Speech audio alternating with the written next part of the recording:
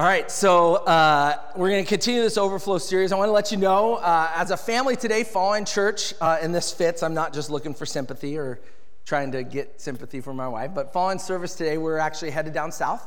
We're headed down south for the start of what will be the family celebration of Heather's grandma's life.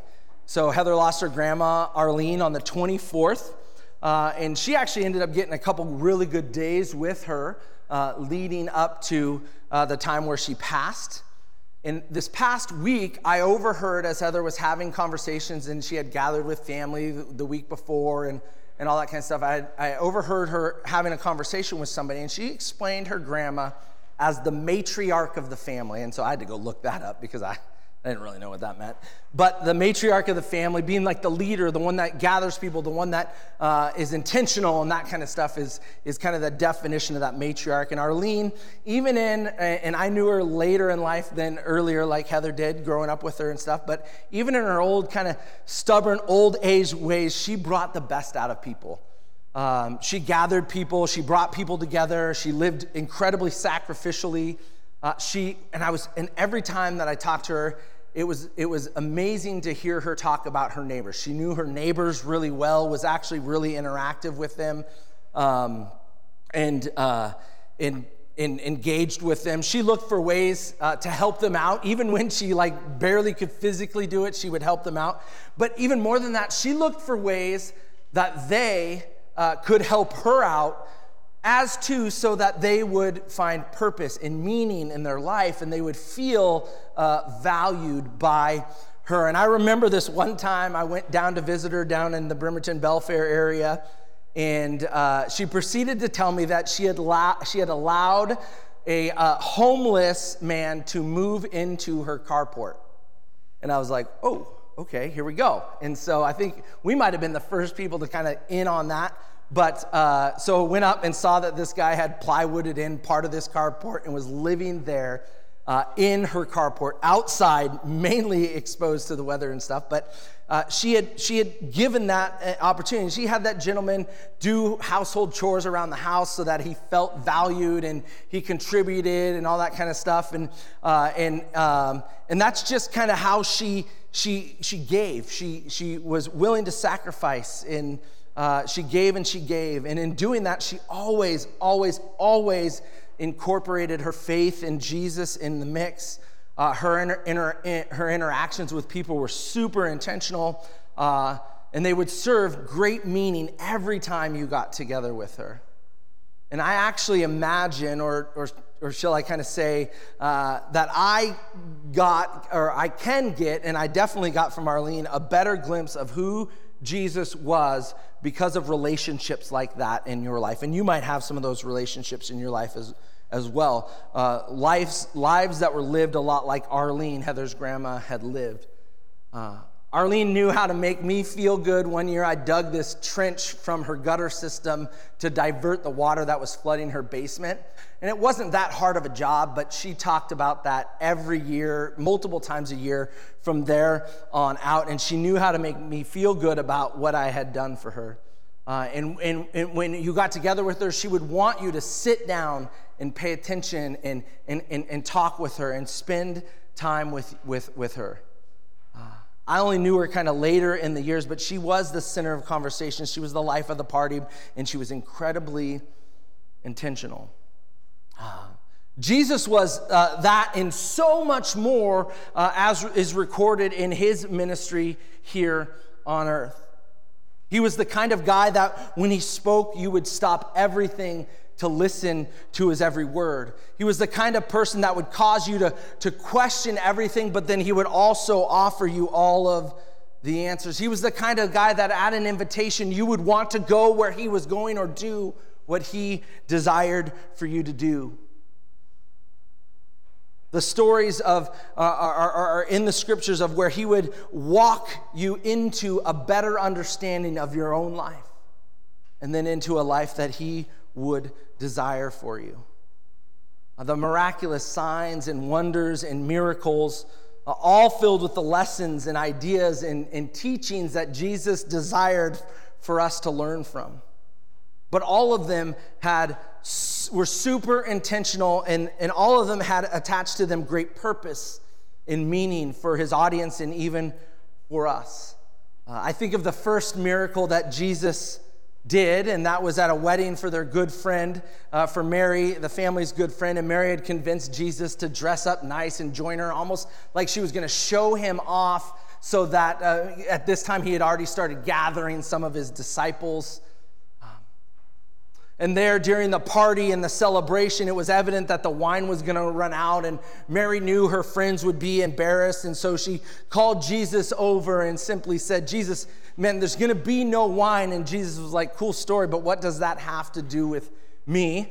And I'm sure having seen Jesus growing up, she probably witnessed Jesus even as a child do some miraculous things that led to this recording of the first miracle. And Mary doesn't listen to Jesus say, it's not my time yet. My time hasn't come. Mary simply says to the servants that are, just do what he says. He's going to get it done, right? And the first couple of disciples that were with Jesus that day witnessed that first miracle. Or maybe the next in line was what we talked about a couple weeks ago, the encounter with the woman at the well. We talked about this a few weeks ago, where Jesus had shared her own life with her. That walking away, she said, man, Jesus knows everything about my life, and how Jesus then called her into the life that he desired for her. Or even soon around that time, Nicodemus came to Jesus at night. They're written in the gospel stories of Jesus' ministry. Nicodemus came to Jesus at night for this choice encounter, and Nicodemus would rewrite history, as he was a Jewish Pharisee and an official at that time, and wouldn't want to be seen with Jesus at that time. And so he came to Jesus at night, but he would rewrite history in that he would be one of the two that gave Jesus the correct burial of that time. Or the healing at the pool, where Jesus, I love this story, he spits in the mud and he mixes it in his hands and he puts it on the blind man's eyes. And the blind man rubs it off, and a lifetime of blindness gives way to sight, and even an understanding that far outweighed the physical idea of restored sight. The calming of the storm, the walking on water to assure the disciples of who he was.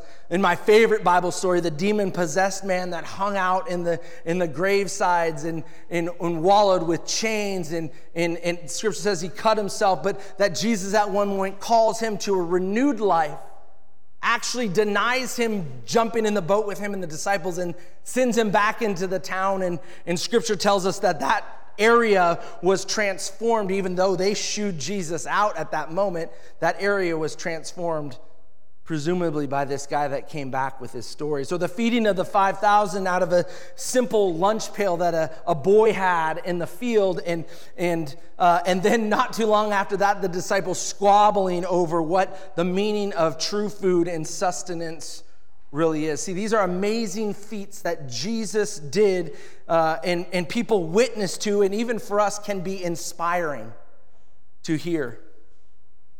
But what is attached to each of those is a story of a person. It's a story of a relationship.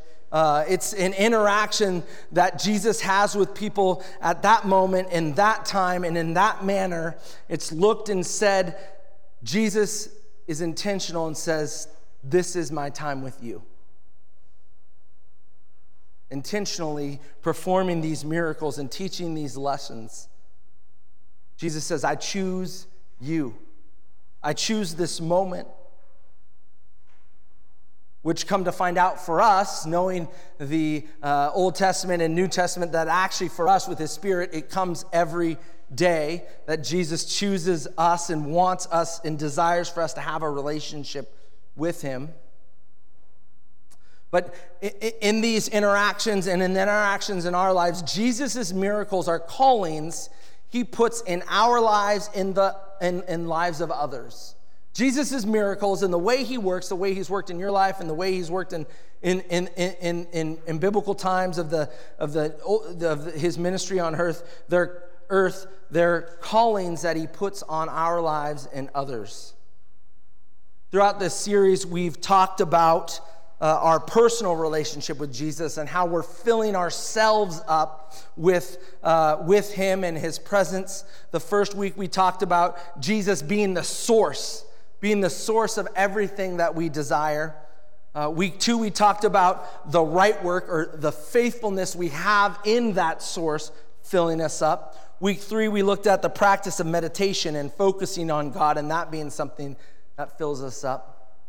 Week 4, we talked about sleeping bags and smelly farts smelling like flowers. You can talk to Amber about that. You can go back and listen to that message. But somehow that led to restoration in Christ, being restored to him.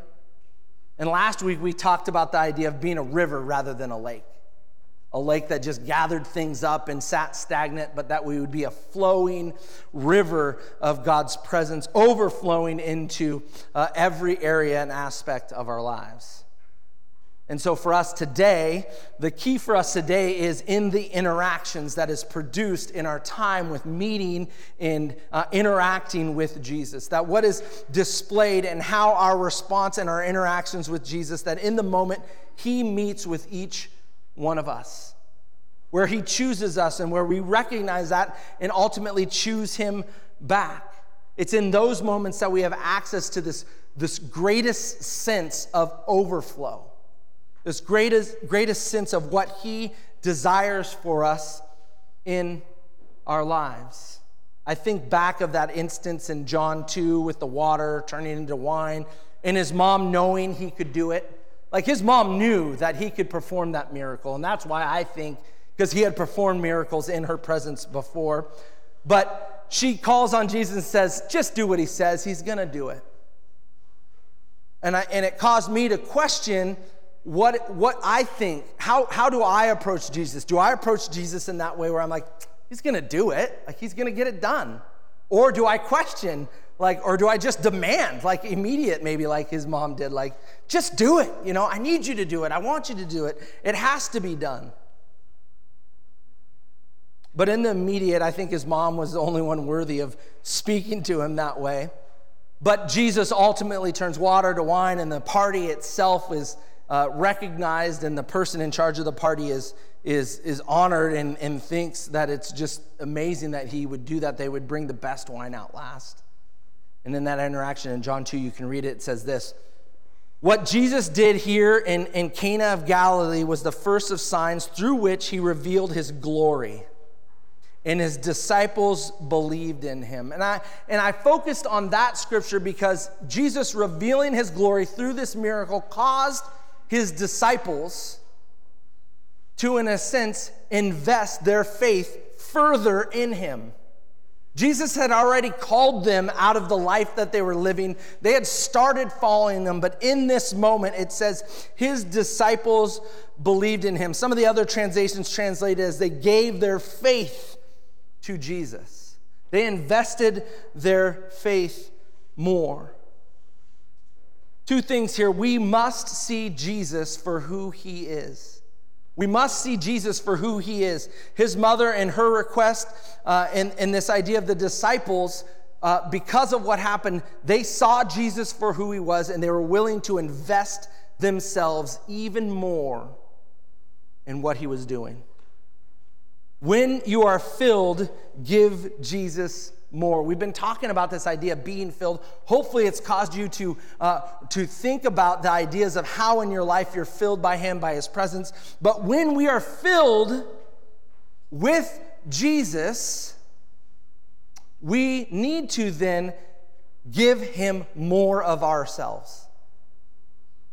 Right? We don't take what Jesus gives us and run off with it and kind of like that lake analogy, hoard it up and really enjoy it for ourselves.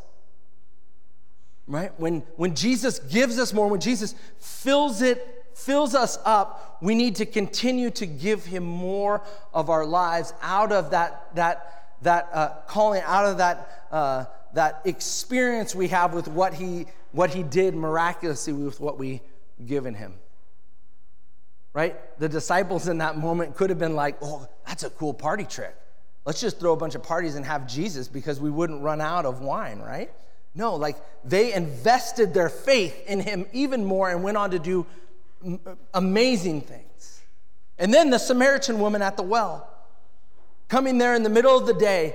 We talked about it a few weeks ago, but the Samaritan woman visited the well at high noon, which is the hottest time of the day, which is not the time that they would gather water. At that time, during that time, they would gather water in the morning for the day, and in the evening, when it was not as hot, for the evening, and then on into the morning again. They wouldn't visit the well. And so the woman at the well comes to the well in the middle of the day, so she isn't interacting with people, because she knows, because of her lifestyle, she would be a part of the water cooler talk.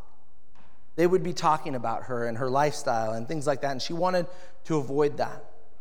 And then we look at John 4 in that story where it says, then leaving her water jar, the woman went back to town and said to the people, come and see a man who told me everything I ever did. Could this be the Messiah? And they came out of the town and made their way towards him. So she went from a lifestyle of avoiding the ridicule and avoiding the judgment that the people of that time would have on her, to directly walking, leaving the purpose of which she had come to the water hole for, and going directly to engage with people in the town, right? We need to allow Jesus to use us. We need to allow Jesus to use. We need to stop avoiding life.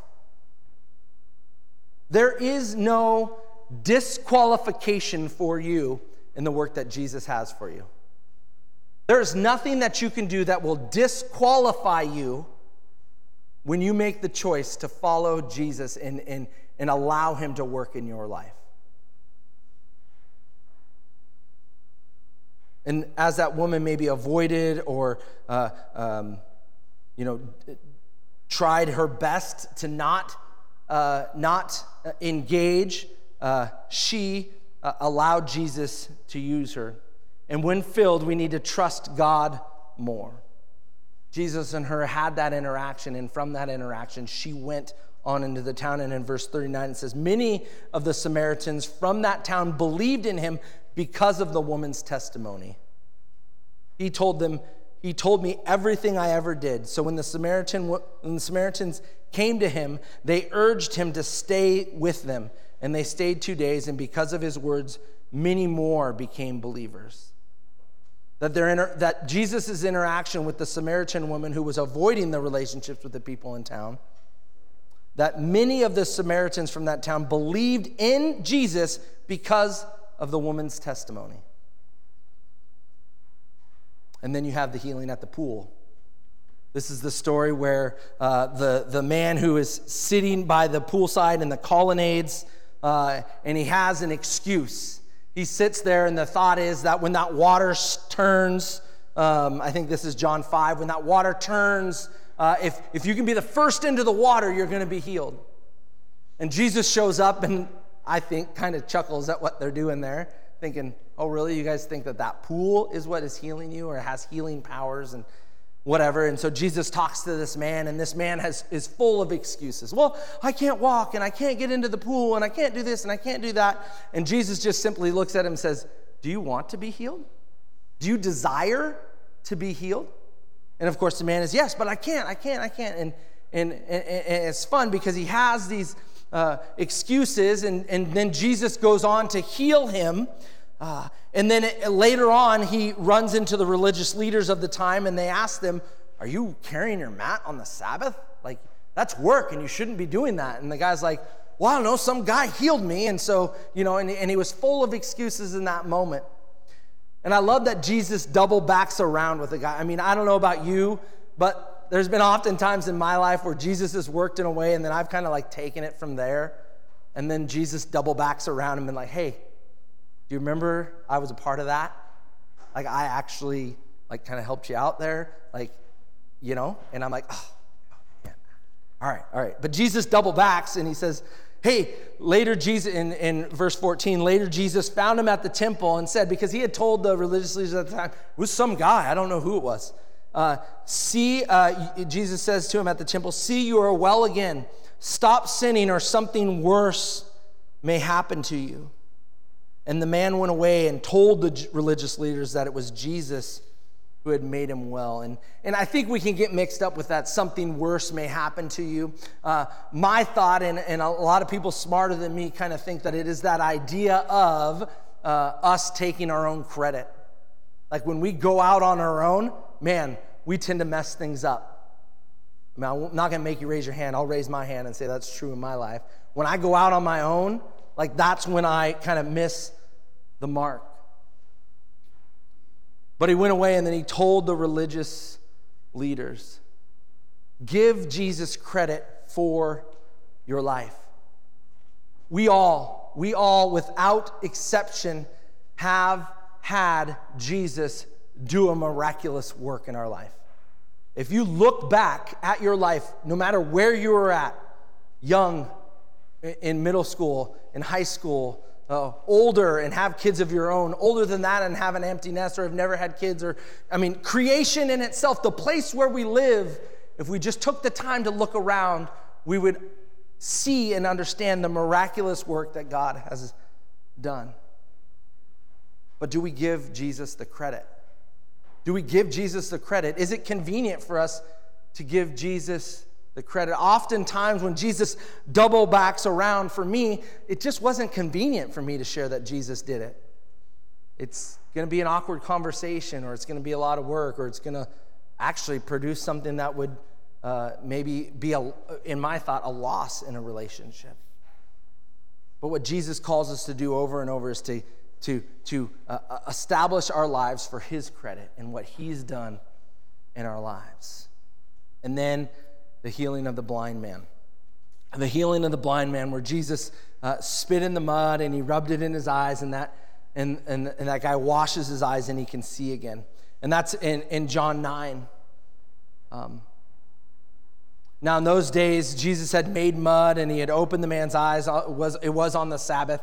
Therefore, the Pharisees at that time also asked him how he had received his sight. And it said this in verse 15 of chapter 9. He put mud on my eyes, the man replied, and I washed, and now I see. And it said some of the Pharisees, and the man that man's not from God. He does not keep the Sabbath. But others were asking, how does a sinner perform these signs in wonders? And it said that they were divided. And they turned again to the blind man and asked him again, what have you to say about that man? And he says, well, it was the man that opened your eyes. And he said, all I know is that I was blind and now I see. And wanting to know and understand, they actually go and get this man's parents. And they bring him in and they're like, hey, you explain what's going on here. Like, your son, who is now a man, was blind, and now he can see. Is this your son, they ask him? Is this the one who says he was born blind? How is it that he can see now? We know, and then they say, we know he's our son, as they answered as his parents. And we know he was born blind, we know that. But how he can see now, or who opened his eyes, we don't know. Ask him, he is of age and will speak for himself. And at this moment, you got to understand and recognize the severity of saying Jesus is who he says he is. Because at this moment, the parents knew that they would be, at the very least, put out of the synagogue, that they wouldn't be allowed in the crowds of people that they were with. They would even at some points be cast out completely, even to death. And then the parents said because of this, they didn't want that to be the case. And then another time, they asked him, who was this guy? And he says, whether he was a sinner or not, I don't know. One thing I do know is I was blind, and now I see. And they asked, what did he do to you? How did he open your eyes? I've told you already, and you did not listen. Why do you want to hear it again? Do you want to become his disciples too? And so he recognizes who Jesus was, and in that moment, he holds tight to continuing to give God the credit in his life. And I think about it for me, oftentimes I acknowledge what Jesus has done, And in time, it lessens the severity sometimes of what Jesus has done in my life. And it's easy for me to write it off as something else. And in this story, it encouraged me to just understand, to continue to give Jesus the credit in our lives. We can often forget about it or fall out of practice for what he has done. And this leads me to the opportunity that I just want to briefly share with you this morning, because I feel now is the correct time for me to share this, and knowing that God has led us into this moment and we credit him with everything. The Manning family is moving. Oh, you're happy I'm leaving? No, I'm just kidding. Some of it is leaked. We're not. I wanted to leave that awkward pause in there to be like, but obviously you guys were like ushering me out. So that's cool. That's cool. No, we are moving actually closer to physical vicinity of the barn. But I tell you this because it really truly has been a crazy, 10 days. But I share this because God has clearly led us in a situation to be where we're at and experiencing what we are experiencing. About 6 months ago, when we were not in a position at all to buy or sell a house, we weren't desiring that, we weren't looking for that. Same thing with about 10 days ago, we weren't desiring or looking for that, but we really weren't. But we made a run at a house about 6 months ago and lost out to a family in California who came in, and then we got a phone call just the other night it actually was just the other night. It was 8, 9, 10 days ago. That this family had to move back to California. And I don't know why 6 months ago God didn't orchestrate this. We were a little sad.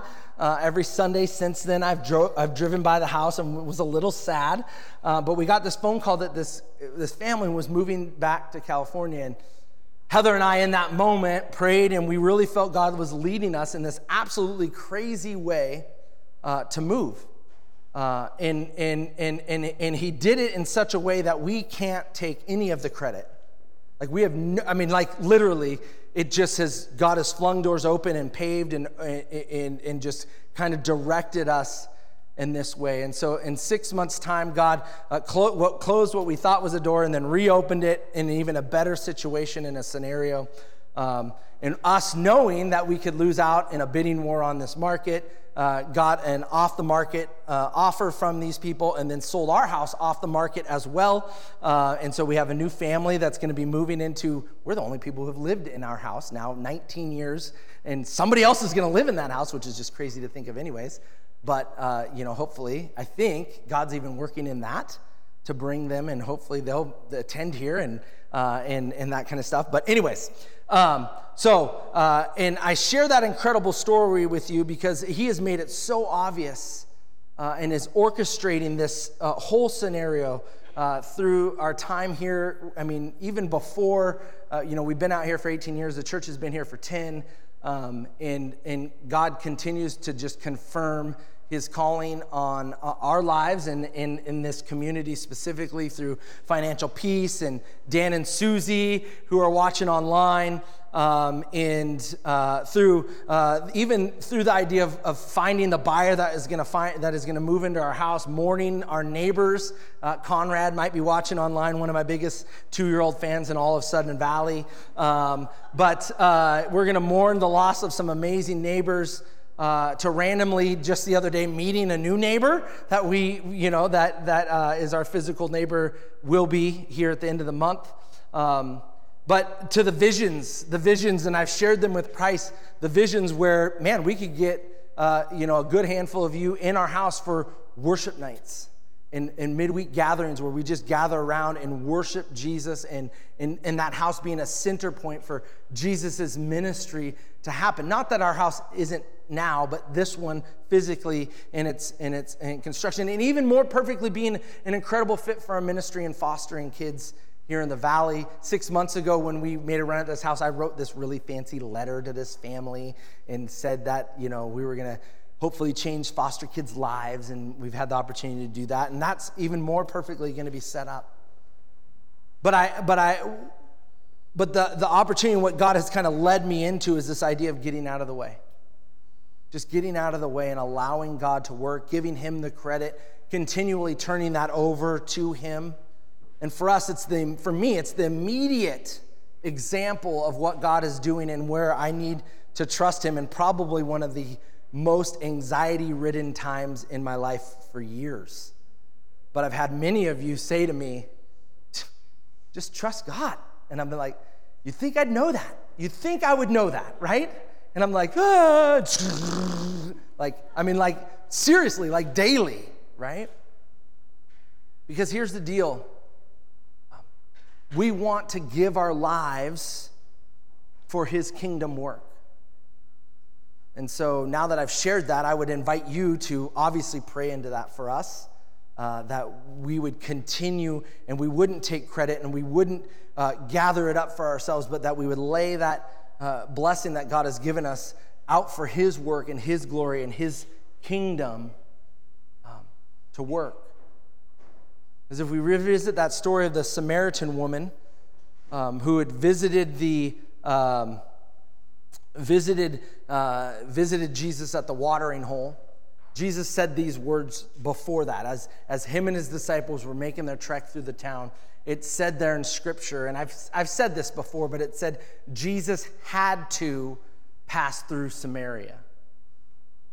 And I don't know if you know Jesus the way I know Jesus, but Jesus doesn't have to do anything. He's done the work, so there's no had tos when it comes to Jesus. Jesus doesn't have to do anything. So when Scripture says something like that, Jesus had to do something. There's great meaning and purpose behind that. And for the Samaritan woman at the well, Jesus had to pass through Samaria. And the only thing we see in that had to is an interaction with a woman who then heads out into a town, and many people come to know the Lord because of her testimony. And church, I know it's not correct, maybe even correct theology to say this, but in life, because I mean it's correct theology, but it's not correct English, right? In life, we have a bunch of had-tos. Jesus works in our lives with a bunch of have-tos, had-tos, has-to, I don't know. But that's what Jesus does with you in your life. He sets up opportunities for things that he has to do with you. He desires to do with you. Activities and leadings and opening doors in delivering from or blessing with. He has to do some of these things. And then in the origin and the meaning of those had tos, they could be for you. They could be to increase your faith and your understanding of who he is. Your gain, maybe. Or you maybe feel like you're the only one that would benefit from some of these things that Jesus has done in your life. But those had-tos could be, and if you think about it, if you imagine this, they could be for someone else. They could be and I believe they're for far greater purpose than you personally. Some of it could be. They're given to you for some reason and some purpose or idea with great intentionality. But without a doubt, every single one of them, every single one of the had-tos, despite who they were for, every single one of them are from Jesus and for his glory. All the aspects and areas of your life, the way that he's working, the things that he's doing are from him with goodness for his glory. Like that first miracle says, he displayed his glory for the first time. So church, today I ask you, have you spent this week, this month, this time period, wherever you're at in your life, being filled, this sermon series where we're talking about being filled, where we're talking about overflow and filling up, recognizing what Jesus is doing, the had tos, the way that he is filling you up? Have you spent the time to see that? How has what we've looked at caused you to react to Jesus? Are we into giving more trust and faith back to him, overflowing it out, and in turn of that, giving him more and more and more, and laying it before him, flowing like a river out to him? I ask, and I was convicted of this.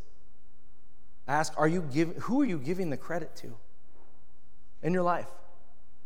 Sure, I mean, some of it we can be like, oh yeah, God's working, creator God, author of all things. But who are you really giving the credit to? Who, church, are you acknowledging as the one who is orchestrating the outcomes and the purposes and the essence of every aspect of your life? How do you view the outcomes of your life right now? The things that you're experiencing, the blessings and even the hard things that you're walking through. How are you viewing those outcomes in your life right now? Where are you on a scale of God working in him orchestrating and him authoring? Where are you on that scale of recognizing that it's him? See, this is the vision I was given this week as I wanted to share with you, is that everything that we've been doing over this last week of packing and getting stuff together and throwing things out and all the stuff we've made, we've had to do, we've got lists from lenders and realtors, and you've got to like literally walk down that list and check things off as you're doing it. All the stuff and all these lists that we've created over these last 10 days, it made me realize, like that Samaritan woman where Jesus had to pass through Samaria, that was on Jesus' list of things to do that day. And he knew that he had to go through there and he was going to check it off, that he met with that woman at the well. And we know what happened in that story with her testimony. And what it made me realize this week, and it's kind of cliche-ish or whatever, but you are on Jesus' list. Today, tomorrow, the next day, and the next day, you are on Jesus' list to meet with and to work with and to interact with and to lead you through something and to bless you in something, to direct you in a way, to deliver you from whatever it may be. And multiple times we know that you are on Jesus' list today. And so I want to encourage you with that and that idea of, what are you going to do with that? How are you going to recognize him? How are you going to acknowledge him? How are you going to give him the credit? How are you going to interact with him? Because it's his desire, had to meet with you today, right now, over lunch, when you're putting your kids to bed, when you call it a day. Jesus' desire, it's not to like check you off the list as something to do, but to intentionally meet with you and direct you. Let's pray. Invite the band to come up. Lord, we thank you that it is in the way that you work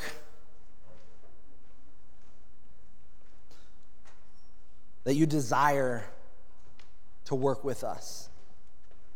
Lord, that those of us that place our faith and hope and trust in you, that, Lord, it is your desire to be in direct relationship with. Lord, this morning we come here with lists of things we need to accomplish before getting back to work, or honey-do lists to do around the house, or things that we've got to do next week, appointments and meetings, and all the stuff that we know we're that are looming, that we're looking towards, Lord. But Lord, right now I pray for my brothers and sisters. I pray for my friends that in all of that, good or bad, Lord, we would recognize your intentionality with each one of us. Lord, that we would recognize your desire to meet with, convene with, come alongside and support, Lord, us through it all. Lord, that you wouldn't keep us where we're at, but that you would call us up from into a better place in relationship with you, Lord. Lord, and I pray that as we recognize that would only cause us to trust and put our faith in you more. Knowing that is your desire to do what is best for your creation, your people, Lord. And Lord, so we trust that this morning. Lord, as we close with these last two songs, may we focus, may we lift praises, and may we worship in such a way that we experience you in a new way this morning. Lord, that you speak to us individually right where we're at. I pray this in your name. Amen. I want to encourage you